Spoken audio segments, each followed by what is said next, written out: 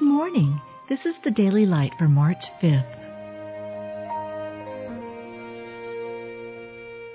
Be thou my vision, O Lord of my heart, not be all else to me, save that thou art. O Lord, I am oppressed, undertake for me.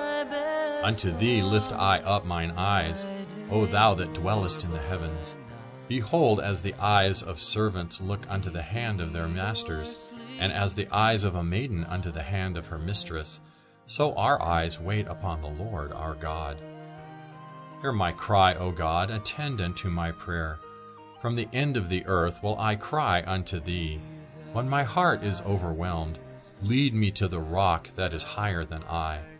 For thou hast been a shelter for me, and a strong tower from the enemy.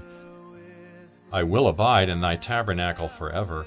I will trust in the covert of thy wings. Thou hast been a strength to the poor, a strength to the needy in his distress, a refuge from the storm. Christ suffered for us, leaving us an example that ye should follow his steps, who did no sin, neither was guile found in his mouth, who, when he was reviled, reviled not again.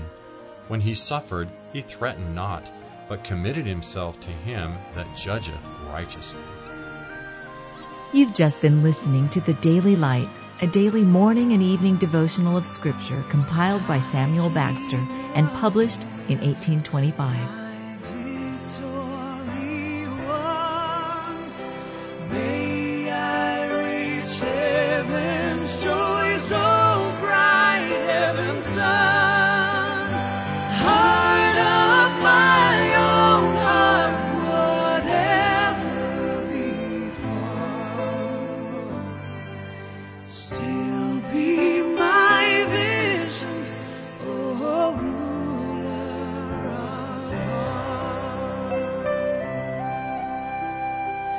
all.